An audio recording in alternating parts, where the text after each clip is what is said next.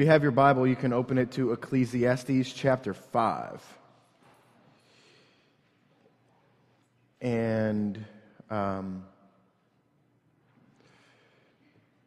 just dig in here.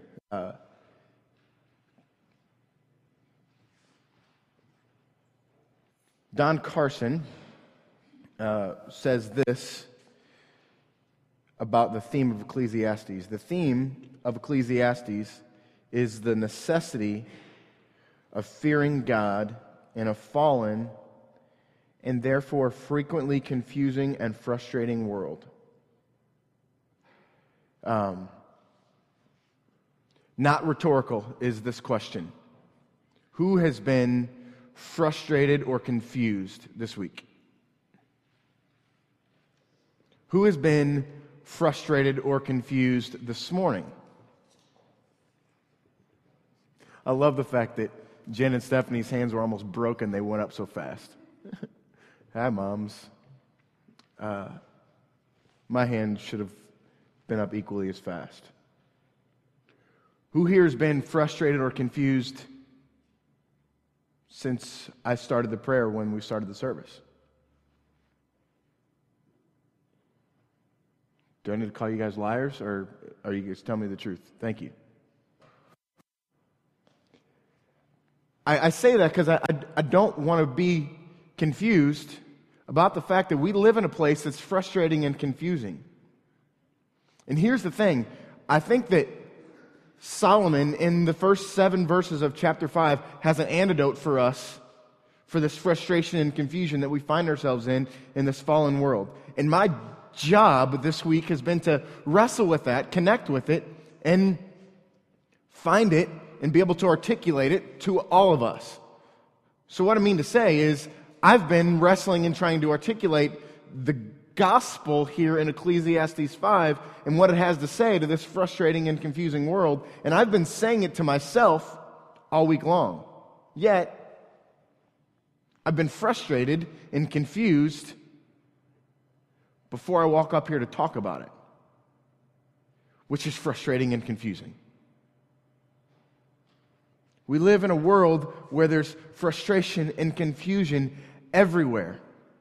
And here's the thing, because this world is that way, and because we are that way, we want to run to that frustration and confusion instead of running to the antidote for it.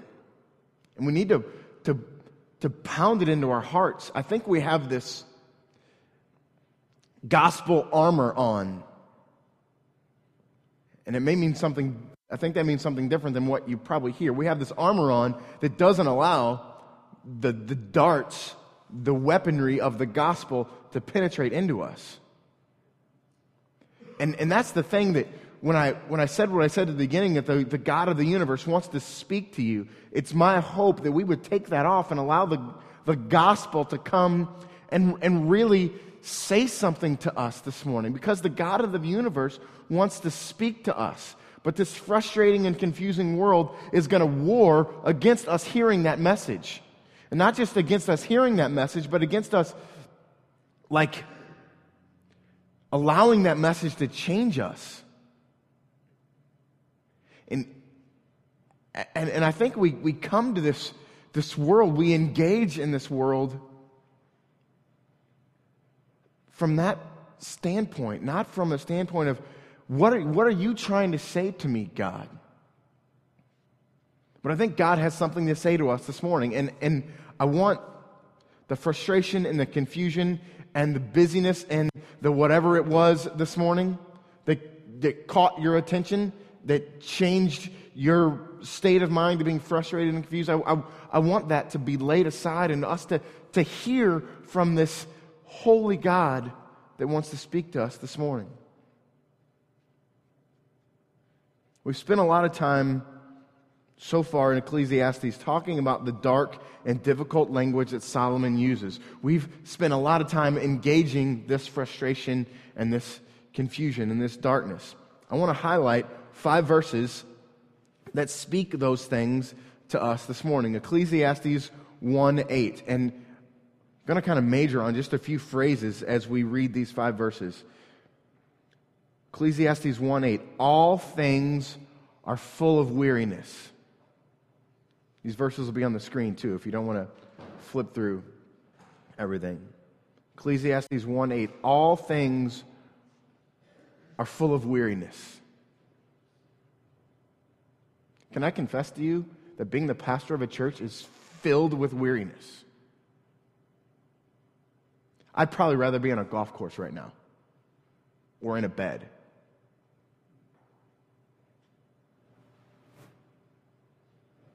All things are full of weariness. Being a parent, being a husband, being a father, being a pastor, being an employee, being an employer, being a son, being a daughter,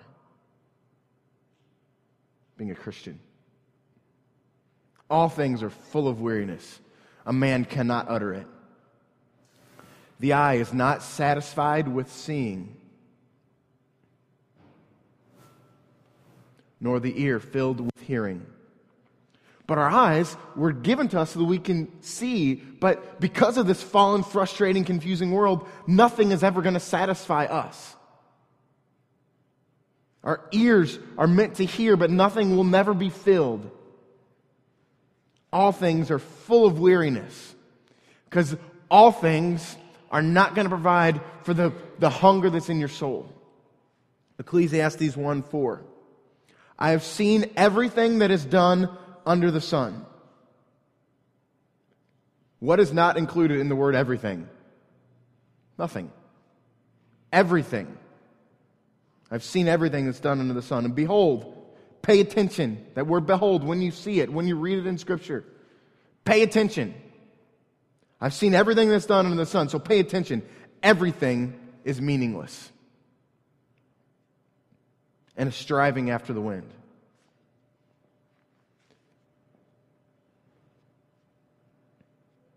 Dark words, frustrating and confusing. Ecclesiastes 2:11, then I considered all that my hands had done and the toil that I had expended in doing it. And pay attention. All is vanity, all is meaningless and a striving after the wind. And there was nothing to be gained under the sun. Hey, thanks for coming and pointing out these ridiculous dark verses to me, Rick. Appreciate it.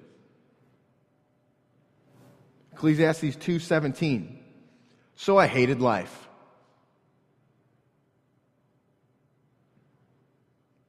Be honest with me, who said that this week?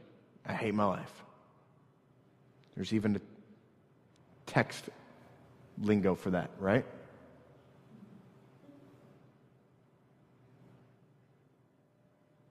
Guess what? Solomon was texting that thousands of years ago. So I hate life, because what is done under the sun was so grievous to me. For all is meaningless, a striving after the wind.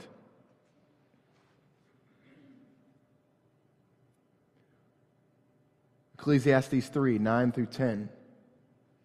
What gain has the worker from his toil?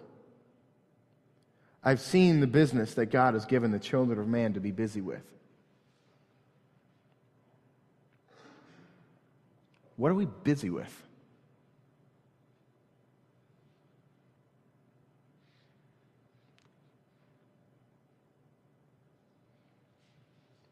You and I live in a falling, confusing, and frustrating world that tries to squeeze us into a worldview that doesn't trust God. Let me say that again. You and I live in a falling, confusing, and frustrating world that tries to squeeze us into a worldview that doesn't trust God.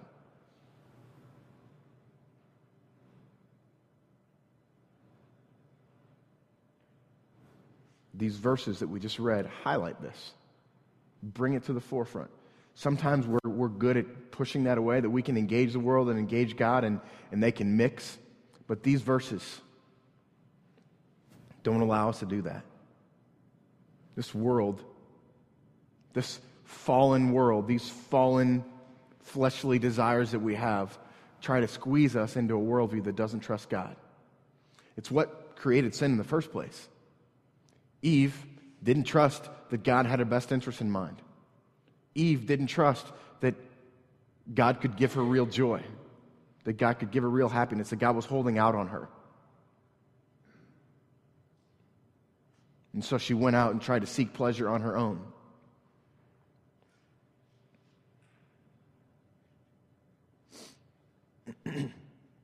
There is so much darkness and depression that's here in the first 4 chapters of Ecclesiastes. There's so much darkness and depression that's around us. But Ecclesiastes 5, we see some real hope.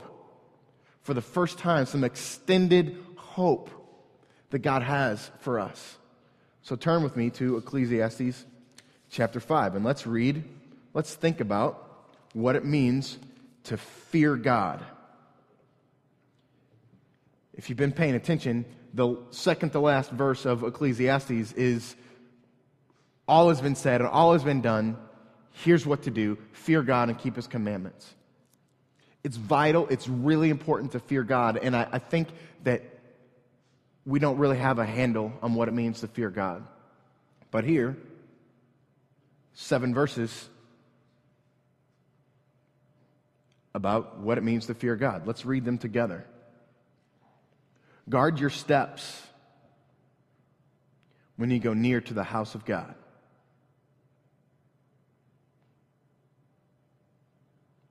Draw near to listen is better than to offer the sacrifice of fools. For they do not know that they are doing evil. Be not rash with your mouth, nor let your heart be hasty to utter a word before God. For God is in heaven, and you are on earth. Therefore, let your words be few. For a dream comes with much business, and a fool's voice with many words. When you vow a vow to God, do not delay paying it, for He has no pleasure in fools. Pay what you vow. It is better that you should not vow than you should vow and not pay. Let not your mouth lead you into sin, and do not say before the messenger that it is a mistake. Why should God be angry at your voice and destroy the work of your hands? For when dreams increase and words grow many, there is vanity, there is meaninglessness. But God is the one you must fear.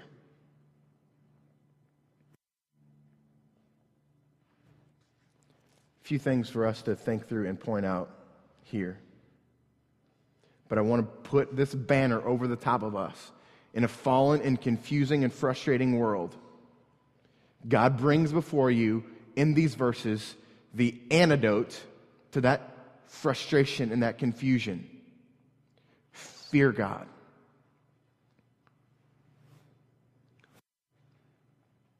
Just a few simple, short phrases to help us remember this. And this is that it might penetrate through the walls that we've built up, through the armor that we have.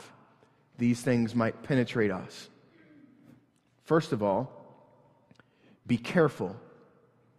This is God. It's what it means to fear God. The antidote to this fallen and frustrating, confusing world is to fear God. First step, be careful. This is God. Do we walk into these doors on a Sunday morning aware that we're about to connect with God? It reminds me of a few things that happened that God did.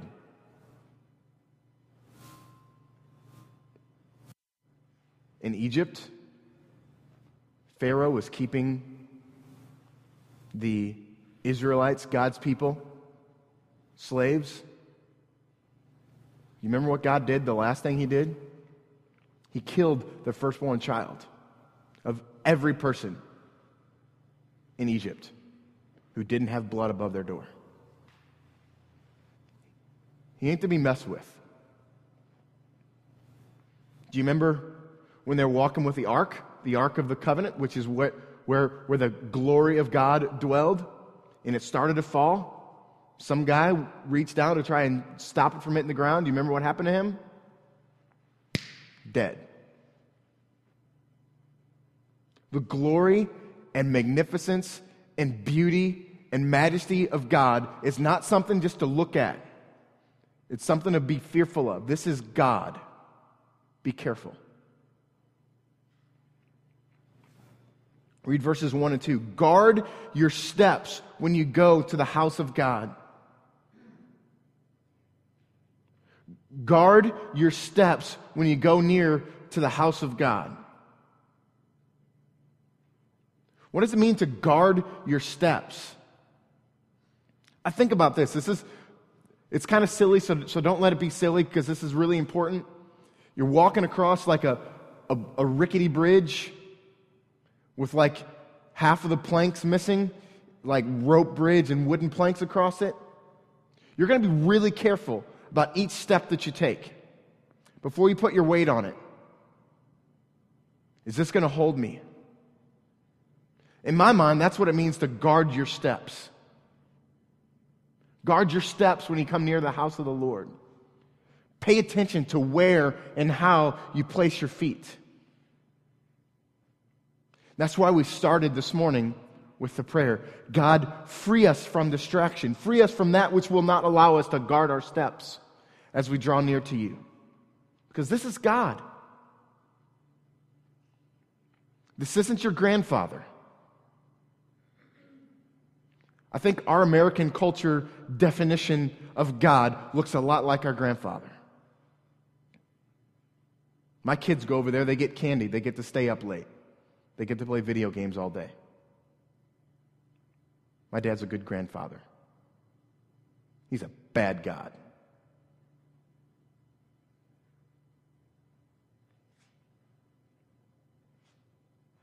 Second thing, speak less and listen more. Listen to these statements that confirm this from verses 2 to 6. Be not rash with your mouth, nor let your heart be hasty to utter a word. Let your words be few. A fool's voice with many words. Let not your mouth lead you to sin. This is especially prudent for us, because we engage in worship and we sing songs of worship a lot of times, talking about, God, you have my all, holy surrender. Can I tell you to be careful? When you sing songs, be careful. When you pray prayers, be careful. This is what it means to fear God. And again, we're all confused. We're all frustrated in this world. And these are the arrows that God is shooting at us to penetrate through what happens to us, the armor that we wear, to say to us, trust me, I got this. Speak less and listen more. The next thing, be patient and trust Him. Be patient and trust Him. This idea is sort of the opposite. This is what it means to not trust Him, is to not be patient and to not trust Him. In other words, I want what man wants. I want to fill my needs today. I want to fill my needs right now in this moment.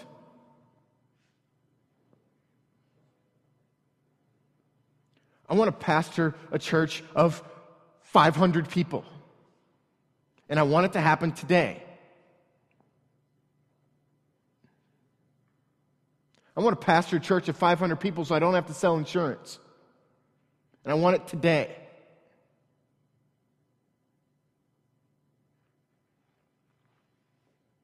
but a holy God is speaking to my heart, and I hope that He's speaking to yours. Be patient and trust Him. My circumstances do not define God's love for me. My circumstances do not define my hope.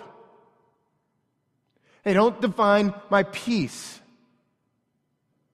And this world is trying to lie to you and tell you that that's not true. Your circumstances, how you feel about your spouse right now, defines your happiness.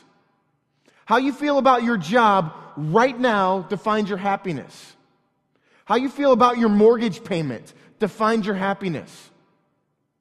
How you feel about the behavior of your children. How you feel about your neighbor.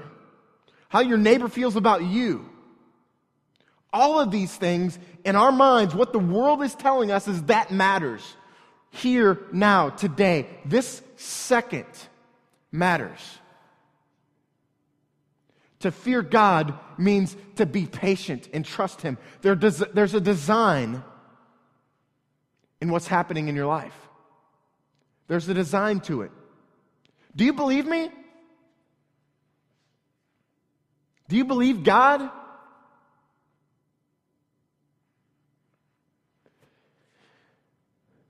To fear God is to have this idea in the forefront of our minds. Trust me. I got this, says God to you.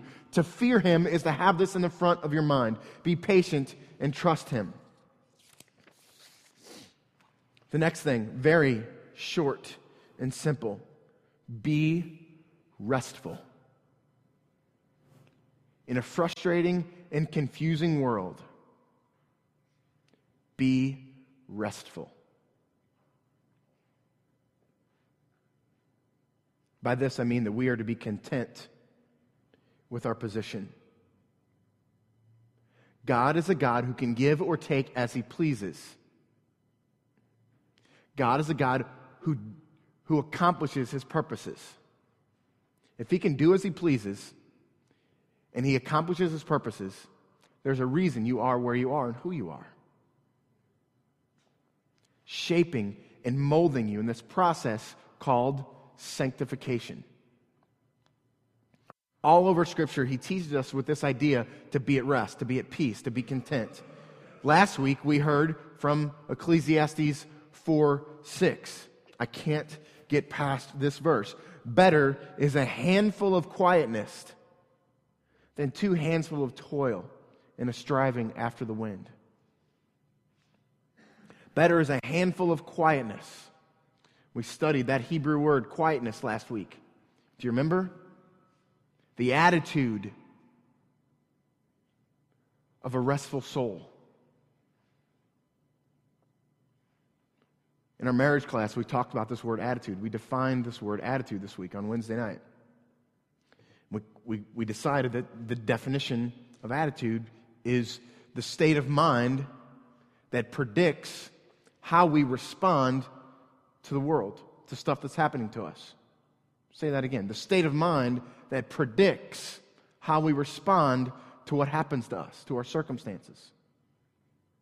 A bad attitude, somebody brings you good news, you're going to respond poorly. It predicts, your bad attitude predicts how you respond to your circumstances. Your good attitude predicts how you're going to respond to your circumstances. This command to us to be restful is an attitude of rest that predicts how we respond to our circumstances, how we respond to the frustration and confusion of this world. Better is a handful of a gentle, quiet attitude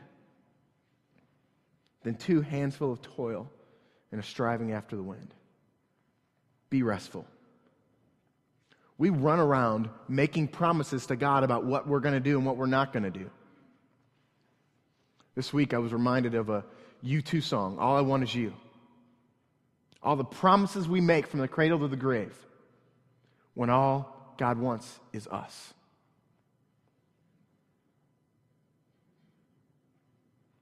We run around promising each other and promising God. Psalm 51, 16 and 17. For you do not delight in sacrifice.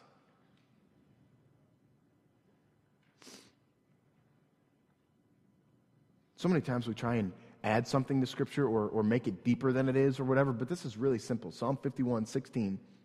You do not delight in sacrifice. Otherwise, I would give it. You are not pleased with burnt offering.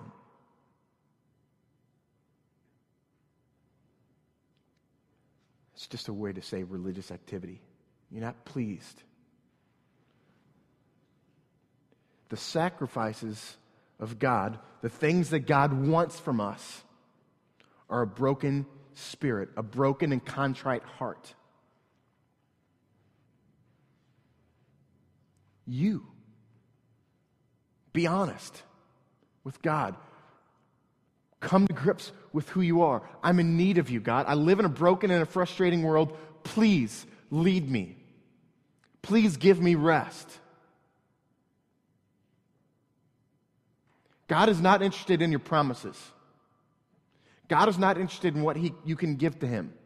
God is interested in you. Be restful.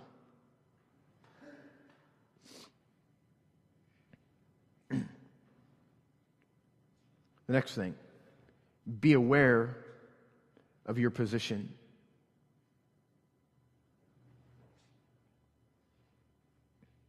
Be aware of your position. You are not God. He is in heaven, and you are on earth.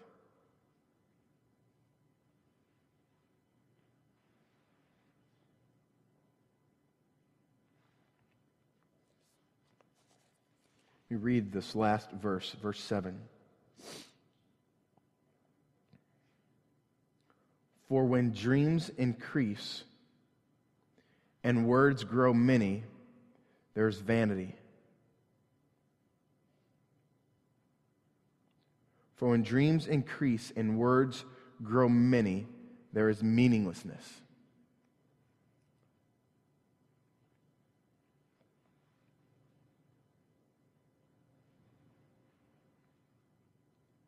Get back up to verse 2. Be not rash with your mouth. Let not your heart be hasty to utter a word before God. For God is in heaven, and you are on earth.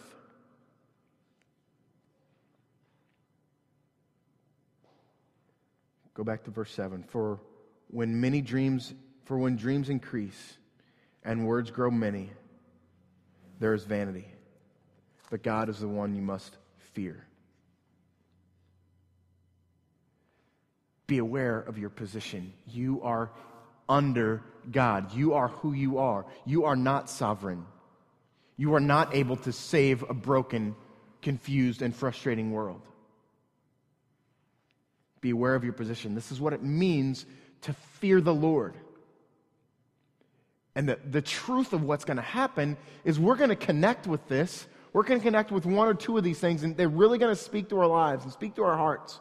And we're going to have this desperate desire inside of us to go and change our world. And the next time we're confronted with frustration, we're going to want to remember to be restful. We're going to want to remember to be quiet. We're going to want to remember to do all these things that these simple statements have spoken to us. We're going to want to remember to be aware of our position as human beings, fallen.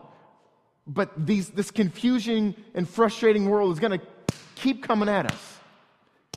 It's going to keep coming at us all the time. And we're going to wind up just like I was this week, having preached this to my heart 6 days this week. Going to sleep worried about how I'm going to communicate this to you and to myself. And then I'm going to show up here drawing near to the house of the Lord, guarding my steps as I go near to the house of the Lord. And then I'm going to live in frustration. After I pray, God, please take it from me. This world is confusing and it's frustrating. And we see the antidote to fear the Lord. but we fail. And I wish I could stand before you and say, do just like this and everything's going to be fine. Do just like this and everything will be fine, but we won't do just like this. Because we're so desperate. We so desperately need Him. Let's look at 3 Psalms together and understand, in a world of frustration and confusion, there is a God who has provided all that is needed. He is your hope. He is your rock. He is your shelter. He is your provision. He is all of those things. And He has crafted the Psalms to speak that to you. Fire Psalm 18:2 up there. Let's read this together. The Lord is my rock and my fortress. Okay, let's start over and let's read this together. Did you hear me? Let's read this together.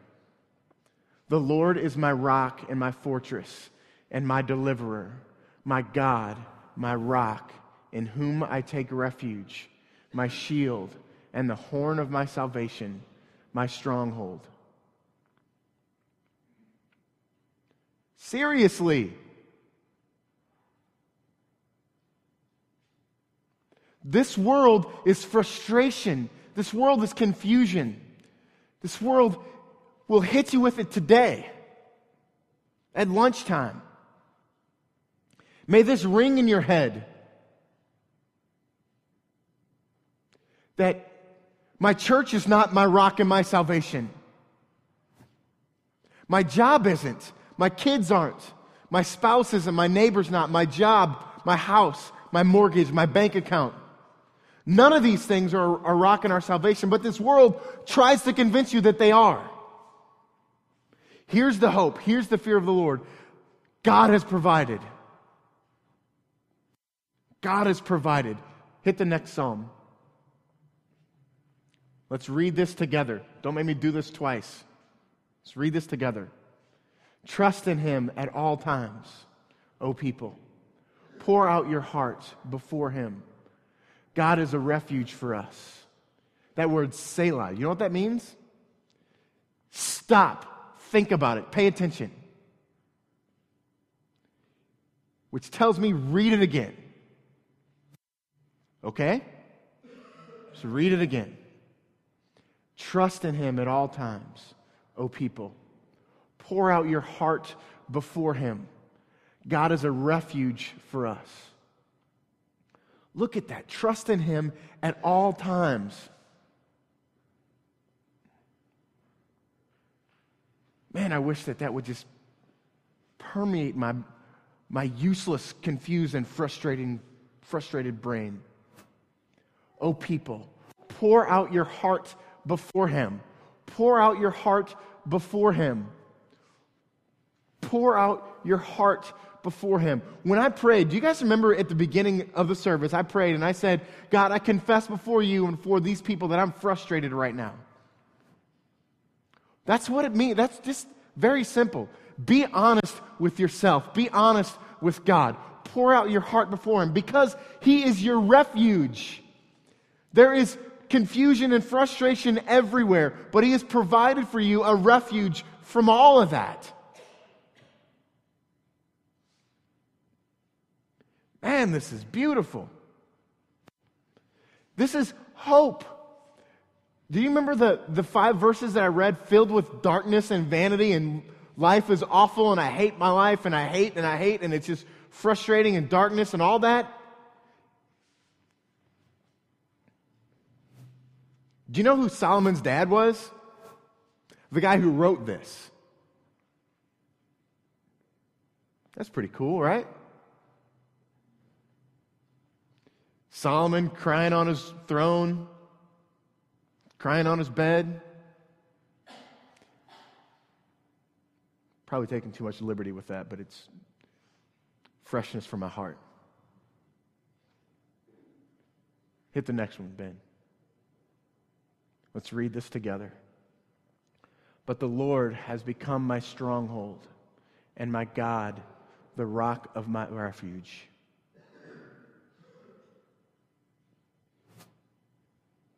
But the Lord has become my stronghold and my God, the rock of my refuge.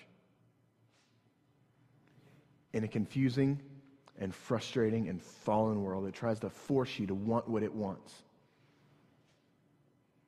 This is the truth.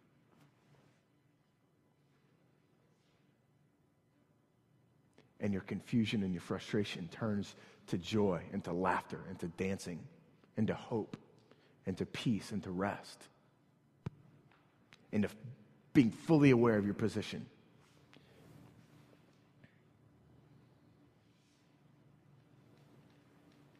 Let's pray, and then let's worship this God.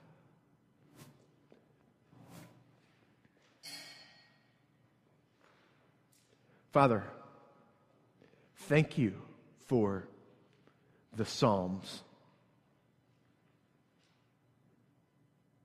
Thank you for the hope that you have provided. Guide us now as we respond to you, O Father. Guard our steps.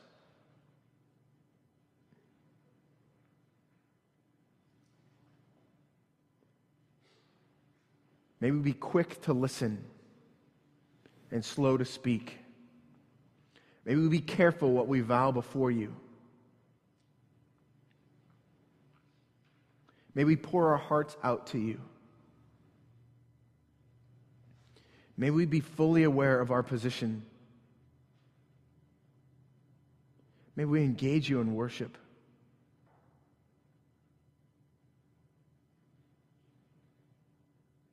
Father, you are great, and worthy, and holy.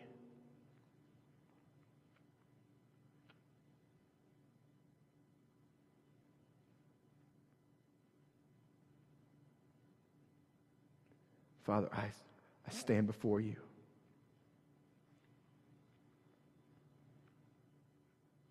Desiring you, Father.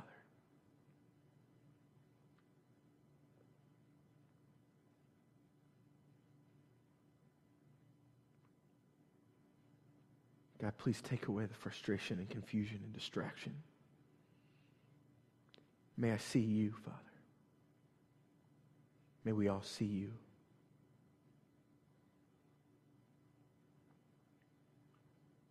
God, I trust you, but I want to trust you more. I love you, but I want to love you more.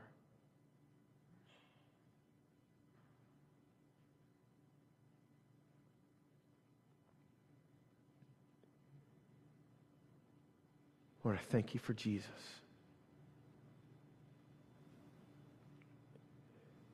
Thank you that you have provided for our salvation.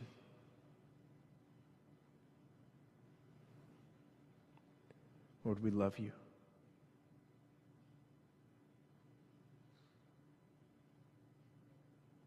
In Jesus' name, amen.